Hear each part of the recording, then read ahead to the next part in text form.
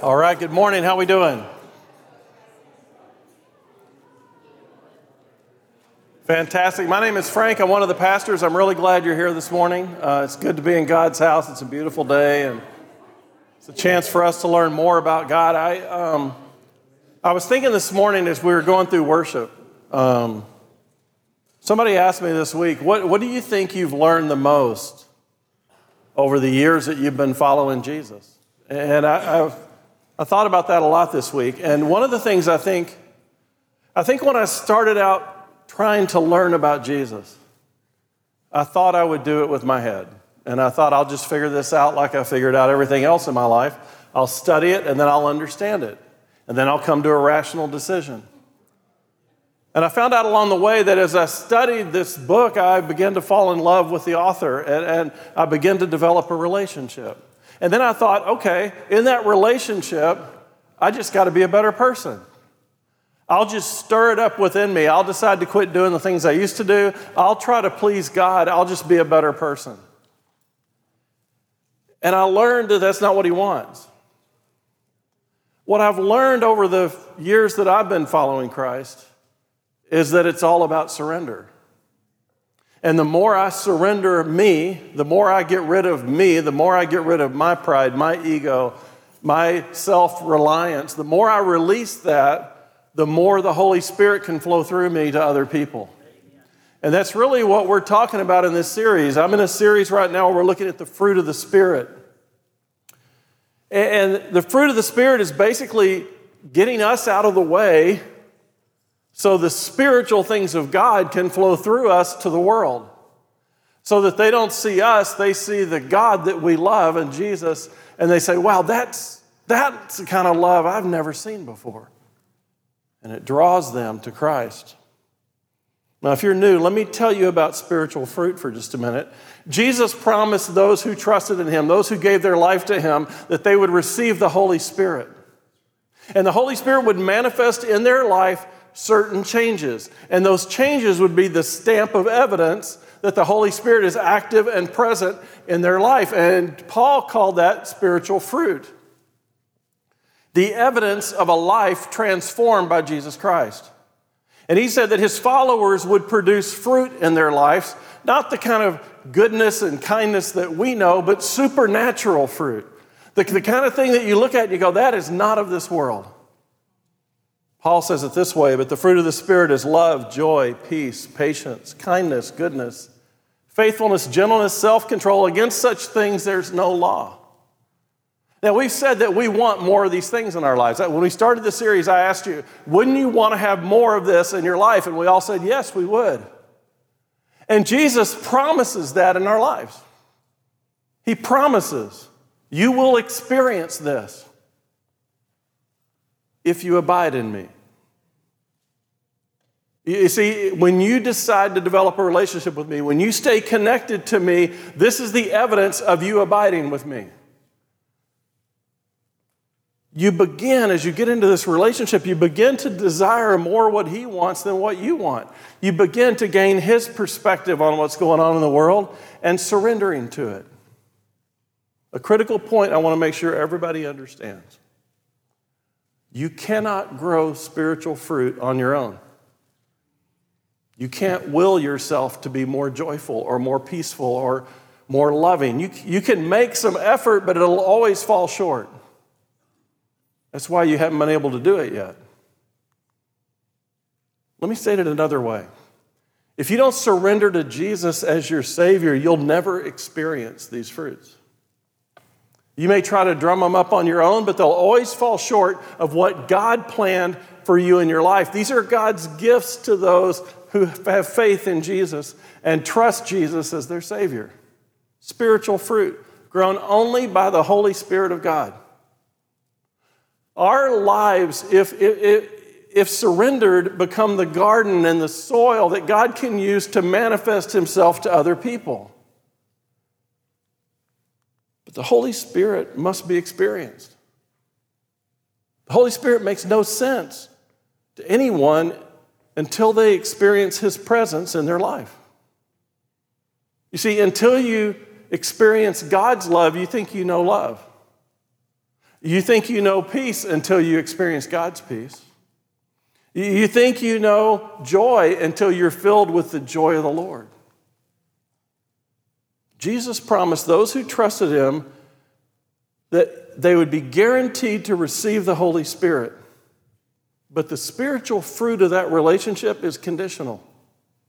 Your salvation is not conditional. It's based on faith in Jesus alone.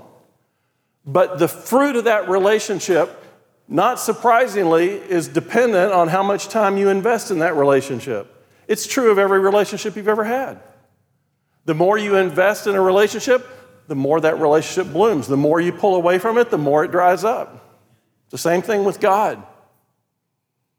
The relationship and salvation is guaranteed through your faith, but the fruit of that relationship is not. Can you imagine living your entire reborn spiritual life and never experiencing what the Holy Spirit really had planned for you? I mean, can you imagine getting to the end of your life, being with Jesus, and him go, oh my, I had so much planned for you, and you were too busy. You come on in, but man, you missed it. There's so much for you, every moment. Jesus said having the Holy Spirit in us is better than having him on earth walking with all of us. The condition that unlocks the fruit of our relationship with Jesus is actually having a relationship with Jesus. A lot of people come to church, they serve in church, we clean up on Sundays, we carry the book, dust it off. We have some words we can say, we can have some spiritual stuff, we'll put a fish on our car, maybe wear a cross wherever we go. We'll do all kinds of things to get the world to believe that we have a relationship with Christ, but we're not with Christ.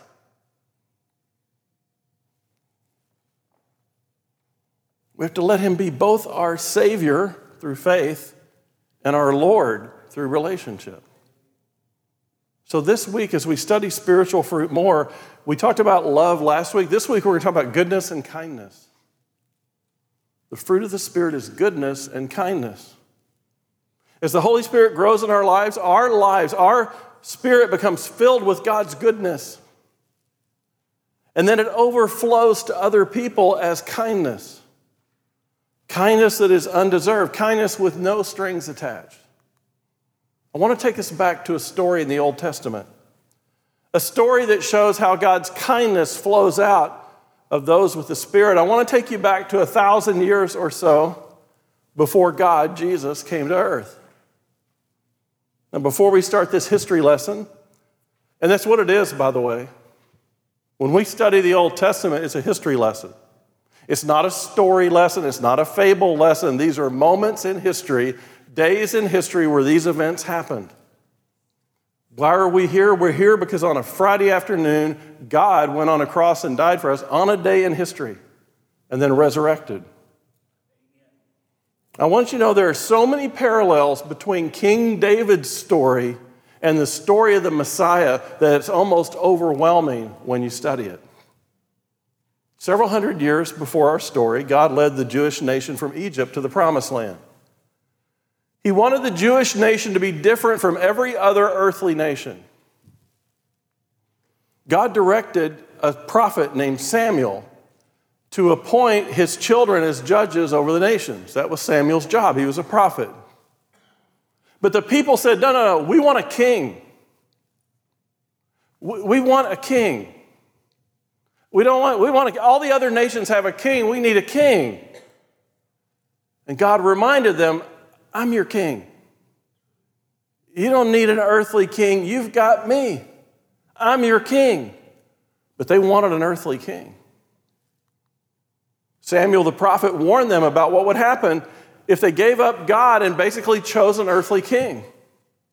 He said, you're God's people. You already have a king. He took you out of Egypt. Where were you? God's your king. No earthly king can take his place. That's what makes you unique as a nation. I'm your God. I'm your king. When people see the nation of Israel, they'll see me. And they'll want me as their king instead of an earthly king. But the people, they didn't realize that there's no earthly king can care for them the way God cares for them. And so Samuel's told to warn them, he's going to take all your stuff. This king is going to operate in the flesh. He's going to serve himself at your expense. It won't go well for you, God told him. If you reject me as king and choose a man to be your king, it's not going to go well. In fact, Samuel even tells him, when this goes bad, you're going to cry out to God, but he's not going to respond. Where have we seen this before? It's the same thing Adam and Eve did. God, we don't want you as our king. We got this. Leave us alone. We want to be our own king. We're going to use our minds, God. We're going to figure out everything. We don't need you. You go away. The original rebellion was man's desire to be in charge of himself. Sometimes God gives us what we want to lead us to what we really need. People rejected God and they wanted their own king. And the people saw a man named Saul. He was tall, he was strong, he was dark, he was handsome. He looked like a king. He looked good on the outside. Saul's made king. He looked the part on the outside, even though he was hiding. It's another thing, but he was essentially completely psychotic. He was a horrible king. But amazingly, he had a very impressive son named Jonathan. Jonathan was incredible. It would seem to most that they were just waiting for Saul to stop being king so Jonathan could be the next king. He was, after all, the king's son. He's next in line. He's brave and successful in battle. Seemed to be a natural-born leader. Jonathan was next in line, but then God said, no, it's time for me to shape the destiny of my people. 1 Samuel 16:1. The Lord said to Samuel, how long will you grieve over Saul since I have rejected him from being king over Israel? Fill your horn with oil and go. I will send you to Jesse the Bethlehemite, for I have provided for myself a king among his sons. You know where Samuel's going? Bethlehem. He's going to Bethlehem to anoint a king. Not a king that's a king right now, a king that'll be a king when he grows up.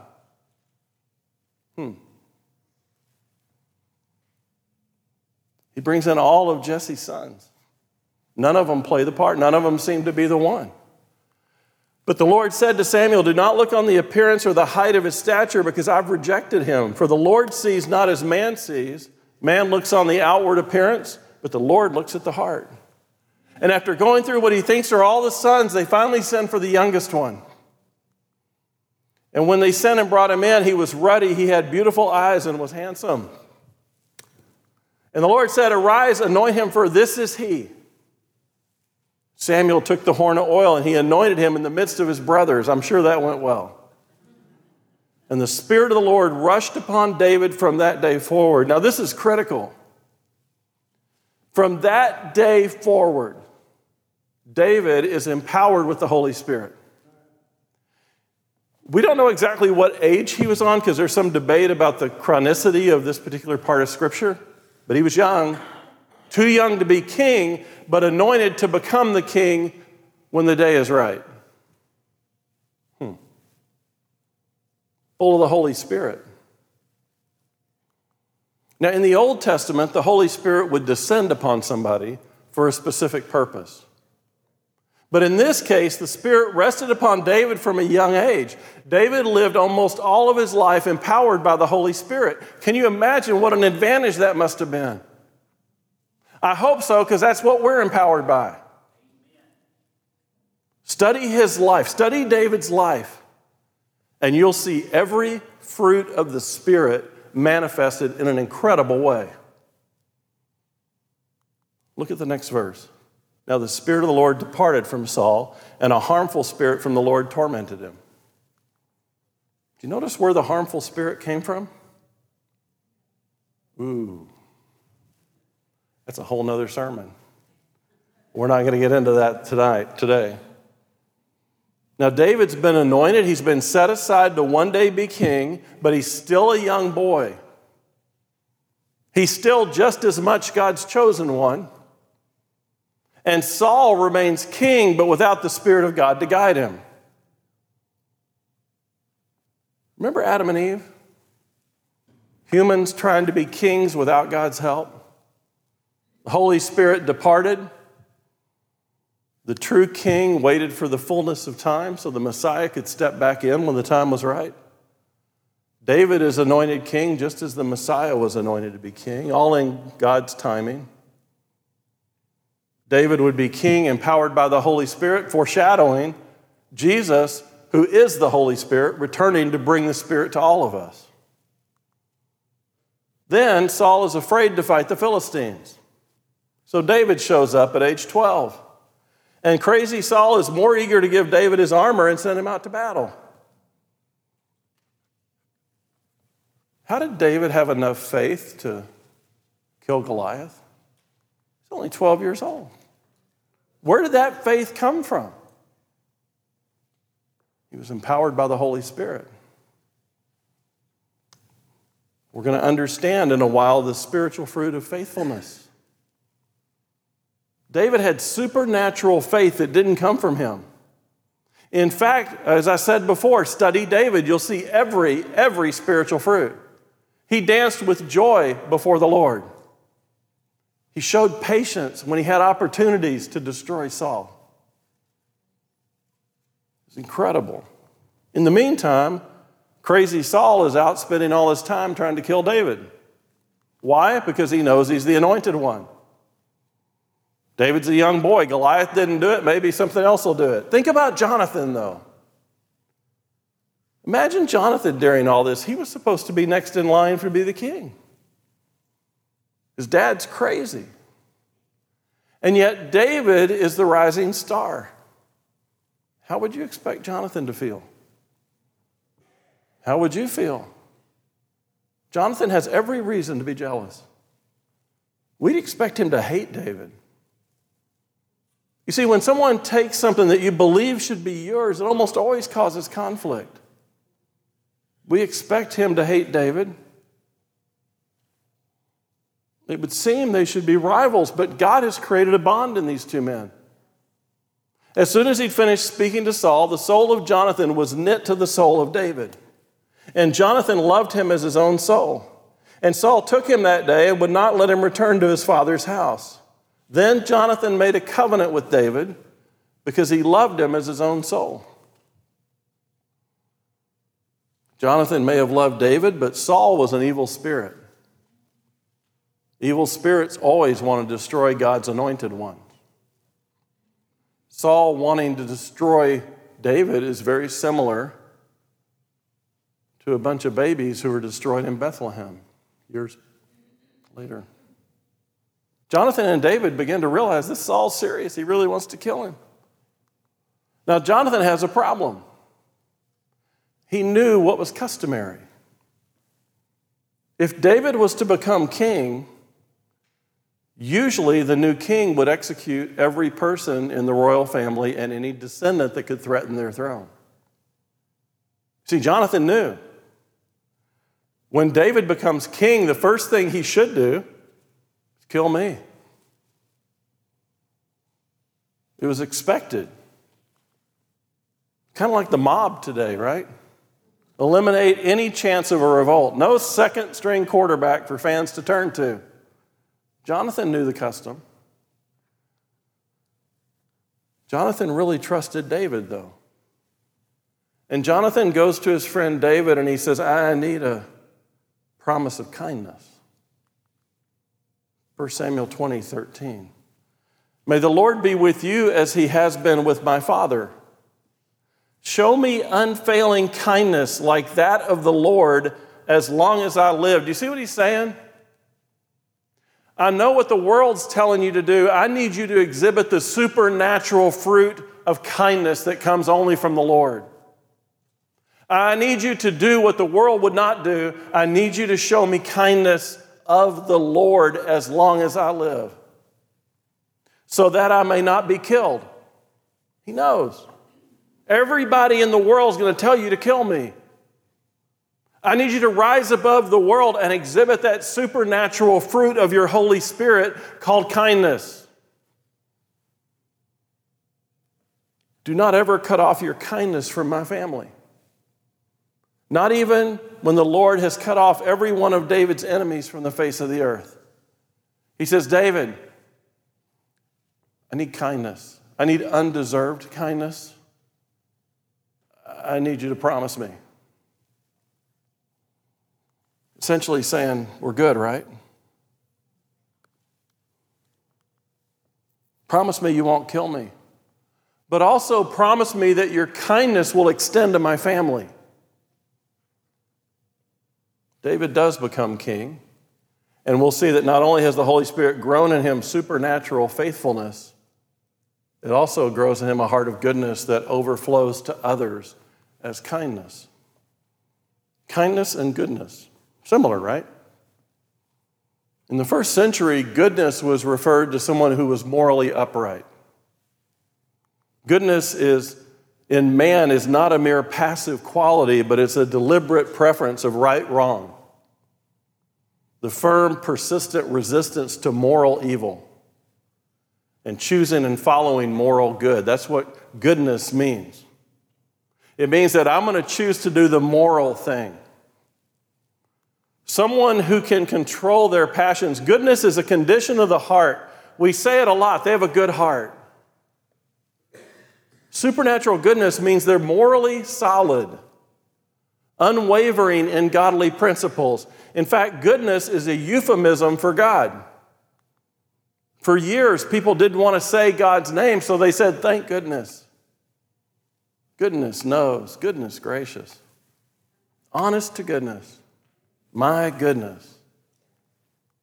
Years ago, we were concerned about using God's name inappropriately. Goodness substituted for the essence of God. The best description of goodness is this. God's being quoted here. I have found in David, the son of Jesse, a man after my own heart who will do all of my will.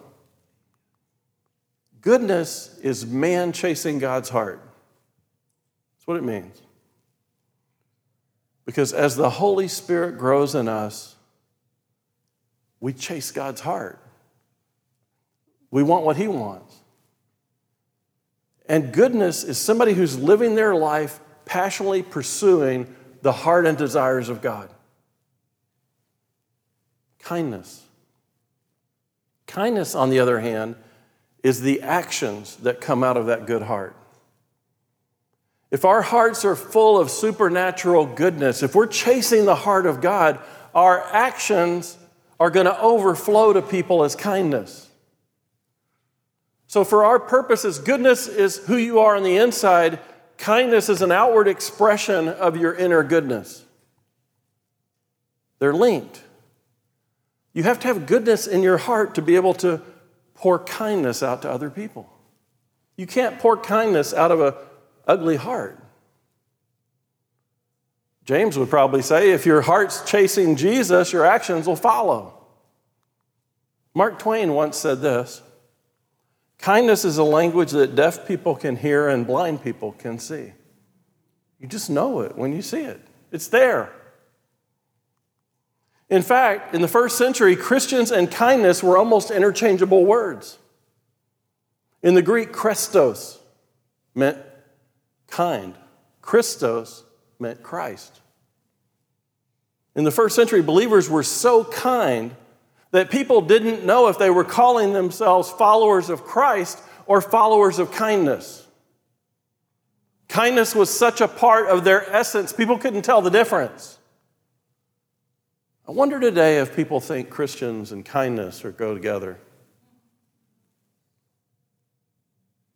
I wonder if we could just insert kindness and not miss a beat. Remember, our actions speak louder than our words. Back to our story. Saul and Jonathan are killed in battle. David's crowned king. Fast forward a few years. David's well established as king. He has power and influence. He begins to remember the promise that he has with Jonathan. Jonathan's dead, but there were two parts to the promise. David said, is there still anyone left of the house of Saul that I may show him kindness for Jonathan's sake?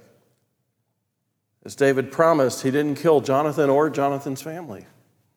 And he's asking, I promised to pour out kindness. Is there anybody left? Now there was a servant in the house of Saul whose name was Ziba. And they called him to David. And the king said to him, are you Ziba? And he said, yes, I'm your servant.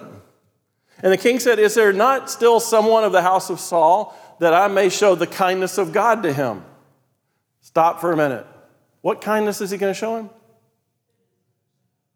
Kindness of God. He didn't say, bring somebody I can show my kindness to. He said, I've got this supernatural goodness flowing through me, and I'm going to share the kindness of God to someone. Ziba said to the king, there's still a son of Jonathan, but he's crippled in his feet. Young man is named Mephibosheth. It's Jonathan's son. He's still alive.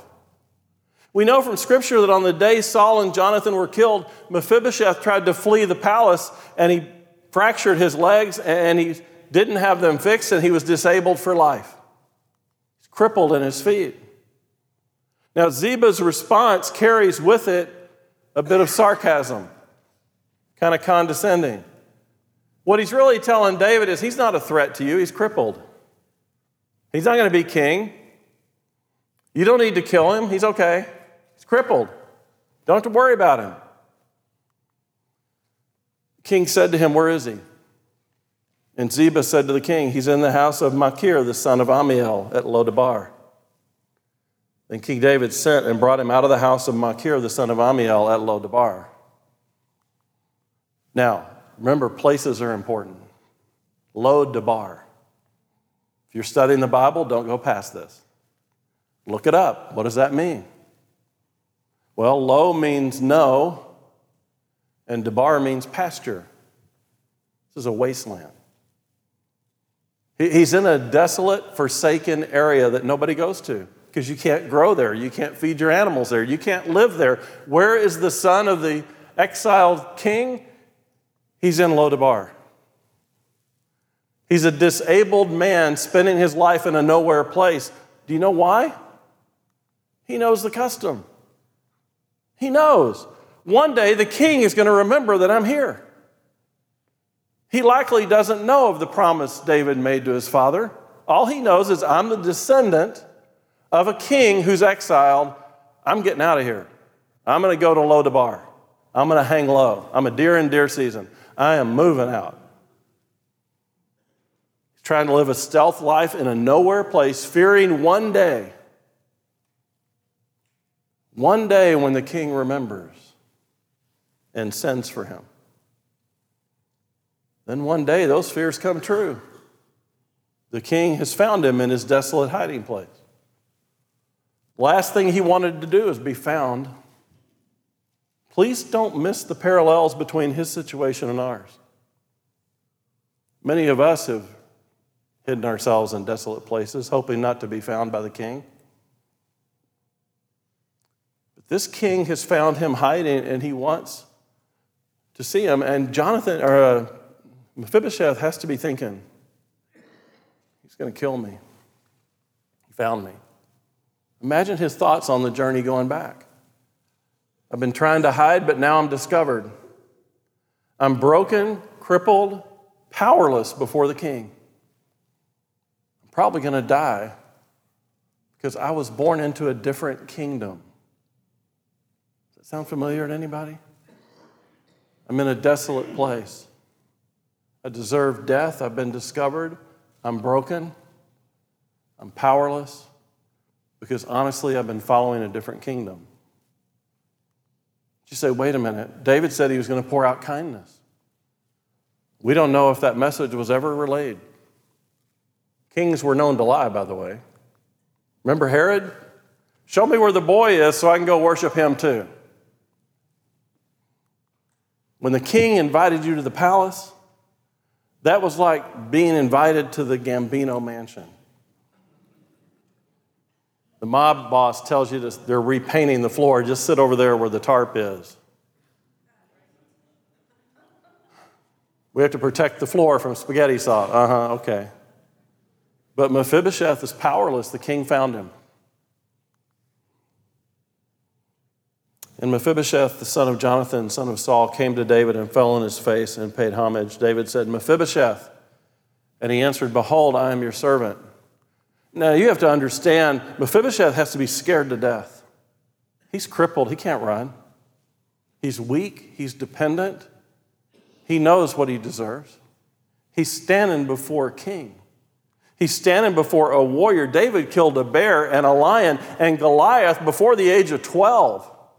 He fought and led armies. He's totally powerful. He's king. He can do whatever he wants to me. And you miss what happens here if you miss Mephibosheth's absolute terror. He must have been shaken. It's obvious he was scared. Look at David's next words. David said to him, "Do not fear, for I will show you kindness for the sake of your father Jonathan. And I will restore to you all the land of Saul, your father, and you will eat at my table always." And he paid homage. He said, "What is your servant that I should show regard for a dead dog such as I? Who am I that you, King David, would bring me into your home?" Note a few key points here. He's being shown kindness not because of what he's done, not because of what he deserves, not because of what the world says he should do. He's showing kindness because somebody else died.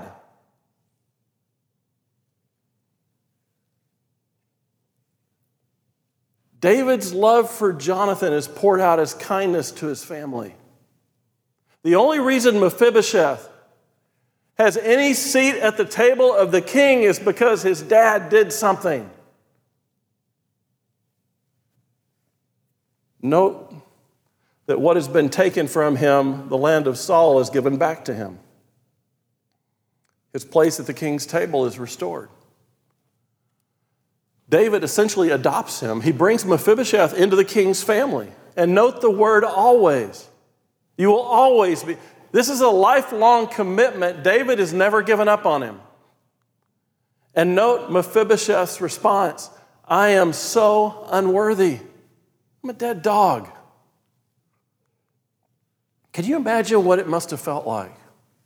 To know you deserve to die, to know you're totally unworthy, to be helpless and totally at the mercy of the king, and then because of what someone else has done for you, you live forever, and you're adopted into the king's family. And your place at the king's table is secure. Imagine that. We'll come back to it.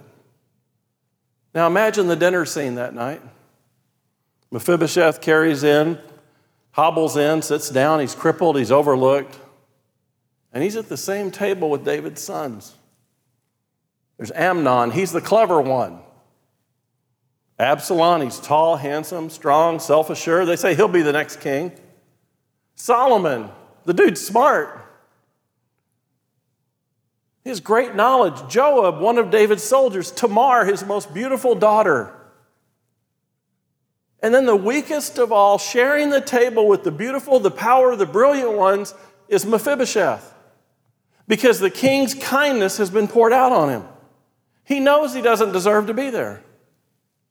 Imagine Mephibosheth's prayer of thanks that night as he sits at a table covered in grace.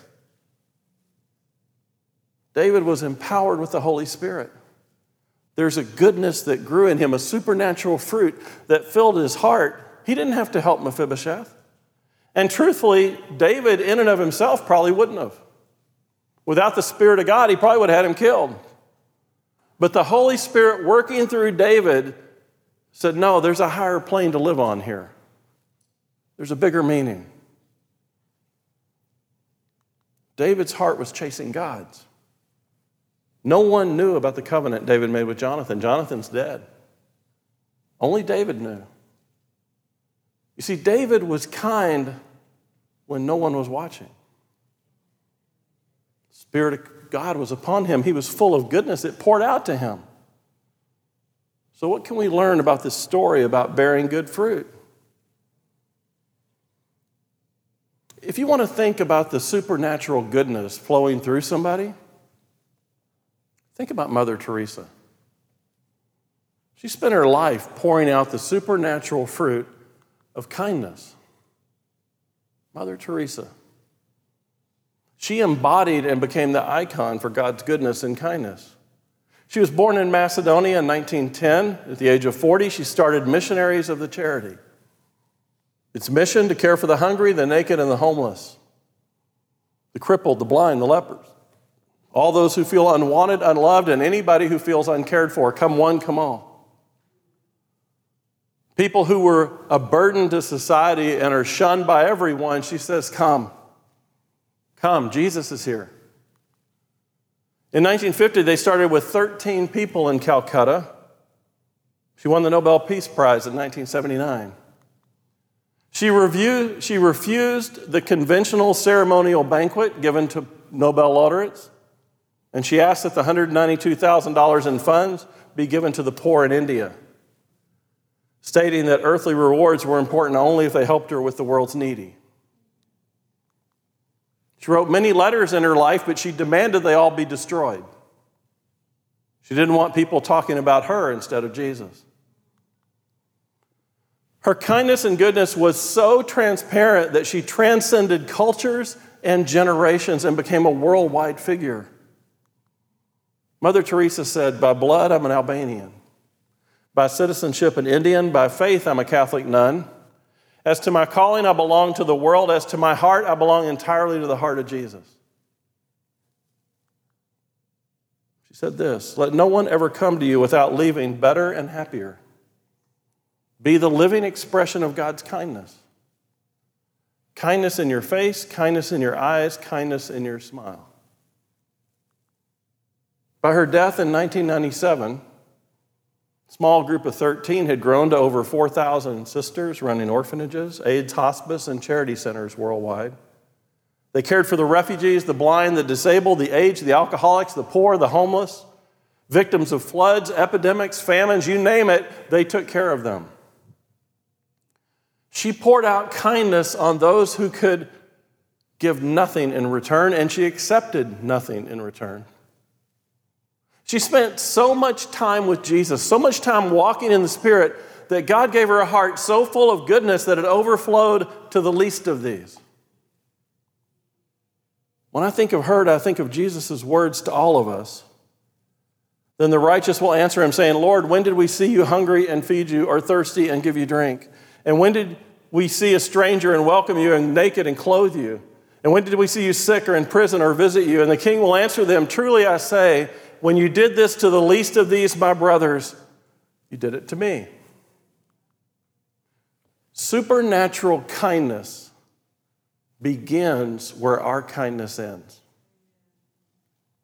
We all have an ability in our flesh to reach a certain level of kindness. When we exhaust that, that's when we begin to see the supernatural kindness of God flow through our hearts. Ephesians 4, be kind to one another, tender-hearted, forgiving one another as God in Christ forgave you. Christians aren't called to one-time kindness. It's to become the essence of who we are. I often hear Christians in their arrogance say, these people only come to church on Easter and at Christmas. And I often think that's okay, we only reach out to them at Easter and Christmas. Christians who are filled with the Holy Spirit should exude kindness to everybody. I don't care who they are. Particularly those that have been overlooked. Every day and every moment, if we walk in step with the Spirit, God is looking for the hurting.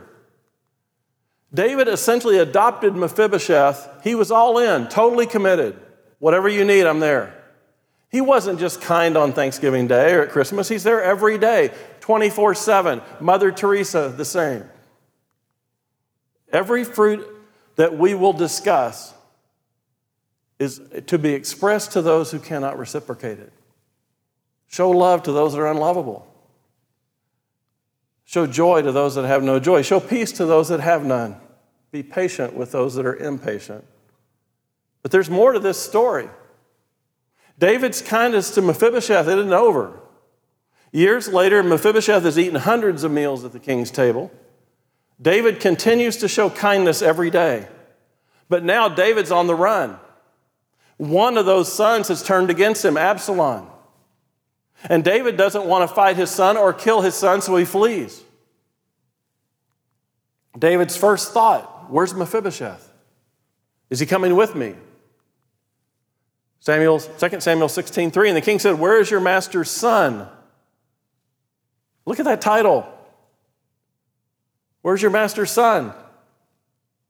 Ziba said, behold, Mephibosheth remains in Jerusalem. He knew who he was talking about. David had a son. For he said, today the house of Israel will be given back to the kingdom of my father. Ziba tells Mephibosheth that Mephibosheth believes that David and Absalom will kill each other. And after they kill each other, they'll go looking for the rightful heir, and it's him. Ziba tells David, Mephibosheth has turned his back on you. He thinks he can inherit the kingdom of his grandfather, King Saul. Now imagine David's heart. After all he's done, the kindness that was expressed, the most painful betrayal always comes from those closest to you. Do you know what? When you show kindness to people, some of them are going to stab you in the back. Some are going to disappoint you. Some are going to turn on you. It's going to happen. They're not rejecting you. They're rejecting the God that sent you. But imagine David's heart. After all I've done for you, you're going to reject me? I've offered you a seat at the table. I've saved your life. Think about that the next time you take communion. David's army defeated Absalom. David comes back to the palace, and guess who's waiting for him? And when he came to Jerusalem to meet the king said to him, why did you not go with me, Mephibosheth? These words have to be dripping in anger. Imagine his anger, what he must have been thinking after all I've done for you. He answered, my lord, O king, my servant deceived me, for your servant said to him, I will saddle a donkey for myself that I may ride on it and go with the king, for your servant is lame. What he's saying is, look, I'm lame. I wanted to go. Nobody would help me. Continues, he has slandered your servant to the Lord the king. But my lord the king is like an angel of God. Do therefore what seems good to you. For all my father's house were but men doomed to death before my lord the king. But you set your servant among those who eat at the table. What further right have I then to cry to the king? He's throwing himself on the mercy of the king. David doesn't know who to believe. Do I believe Ziba or Mephibosheth? Somebody's lying. You know what David does? He tells Mephibosheth, take half of all I've given to you and give it to Ziba.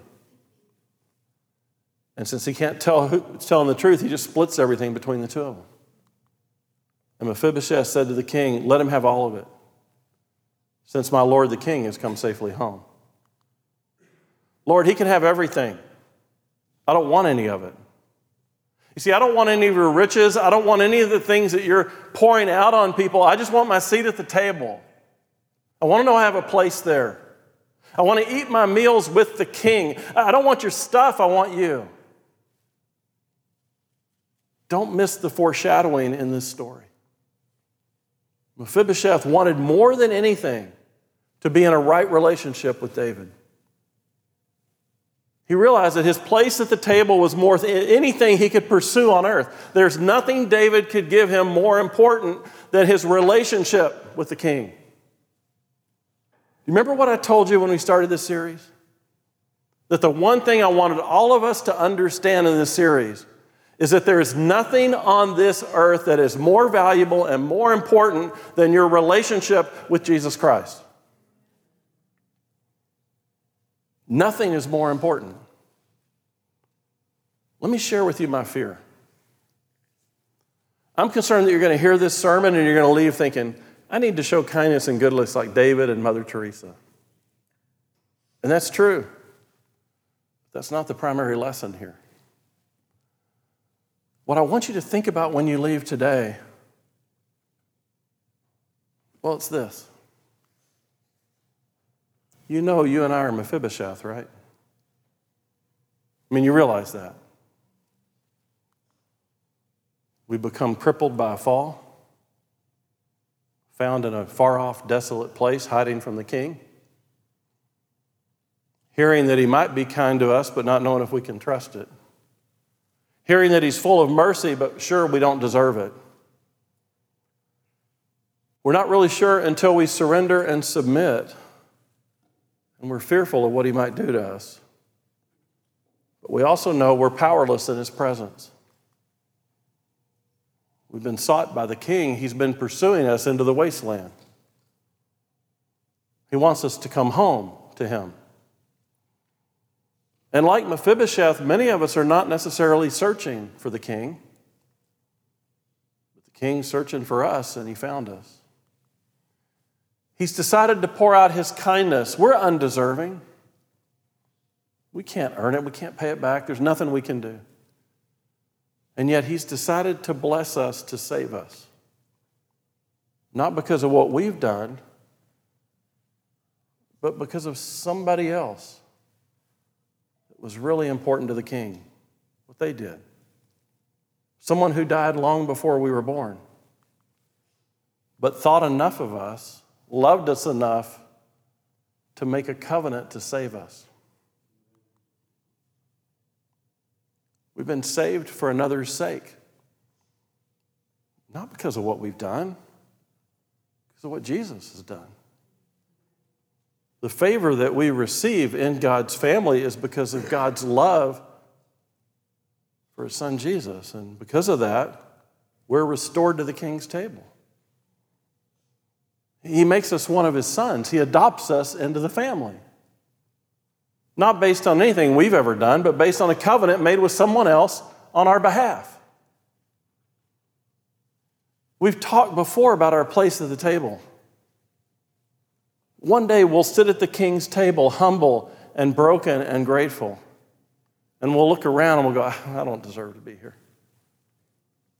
Maybe we'll look around and we'll see David, Jonathan. And maybe we'll see Mephibosheth and he'll wink at us. I know what it feels like. I have a feeling that when we experience the kindness that's extended to us from the heart of a very good God, that like Mephibosheth, no longer crippled, by the way, he's going to smile at us and wink. I know, because we're Mephibosheth. We've been given a great gift. God's goodness and kindness has been poured out on us. Jesus left us the Holy Spirit. We develop a relationship with the Holy Spirit. Goodness grows in our heart. We pursue and passionately chase God's heart. And then kindness is poured out of us. And we know when we're pouring kindness out to other people and we see it, we can wink at them too. I know what it's like. It's crazy. I have this goodness. I don't know what to do with it. I got to get rid of it, and you're here. Take it. I know, it's weird. Take it. Shame on us if we ever, after receiving such kindness, fail to extend it to other people. Do you know why God wants his kindness poured out on other people? Because it melts the heart of sinners. Just like it melted ours.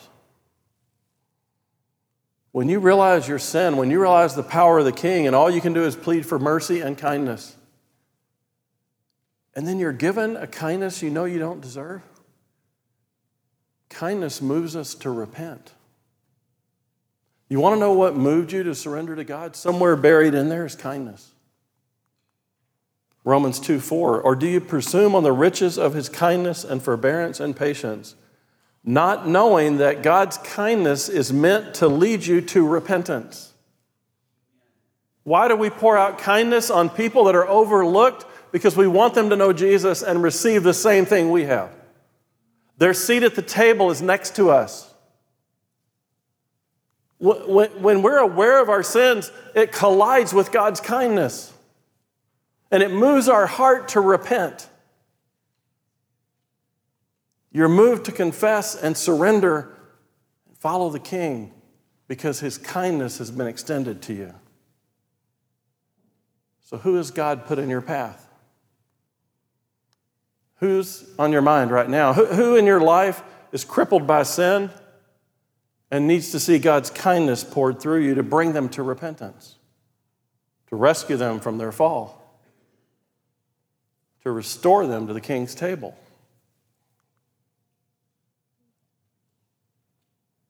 David sent a messenger to a nowhere place to find somebody that had been overlooked, that the world thought was worthless, but somebody the king wanted to bless. His job was to bring them to the king so that they could experience the kindness. So is God calling you into somebody's wilderness today? That person on your mind right now. Maybe your natural goodness and kindness has ended for them. And that's where God starts to pick up.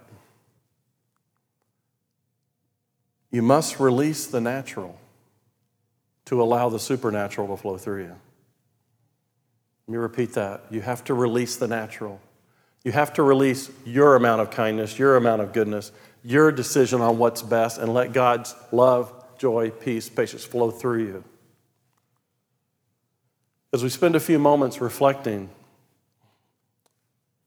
maybe you realize you're Mephibosheth. You want to believe in God's goodness and kindness and mercy and forgiveness, but you know what you've done.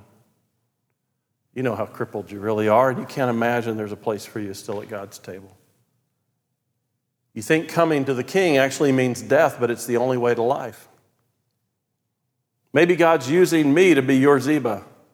Maybe you're in your wilderness right now and you realize this place may be your oasis. Long before you were born, Jesus arranged for you to be right here in this moment. You don't deserve it. You can't earn it. The king has poured out his goodness and kindness into your world. You've been offered a seat at the king's table. All you have to do is, in faith, believe that Jesus died for you. There's no punishment at the altar of God. You may be shaken. You may be fearful, but when you get down here, it's His kindness and goodness that's going to be poured out on you. Maybe you want to come to the altar in the next few minutes and just ask for forgiveness. Maybe you've taken for granted what it means to have a seat at the table. Maybe God's bringing to your mind somebody you haven't been that kind to. Maybe somebody you really don't want to be kind to. But He's calling you into the supernatural space where He works and you don't.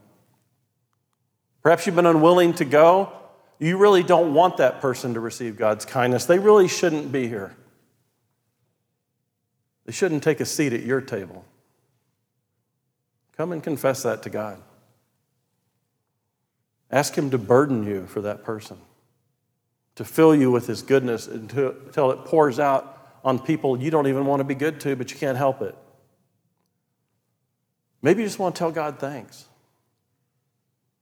for loving you because of Jesus, for having a place at the table, or for allowing you to be used by the Holy Spirit to bring others into the King's kindness.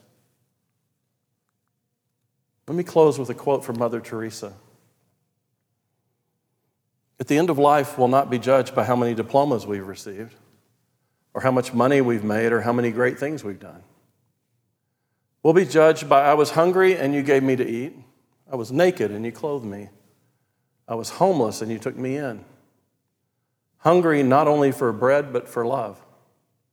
Naked not only for clothing, but for human dignity and respect. Homeless not only for want of a room of bricks, but homeless because of rejection. We're all Mephibosheths. No one deserves their place at the table. We're there because of God's goodness and kindness. You come. The altar's open.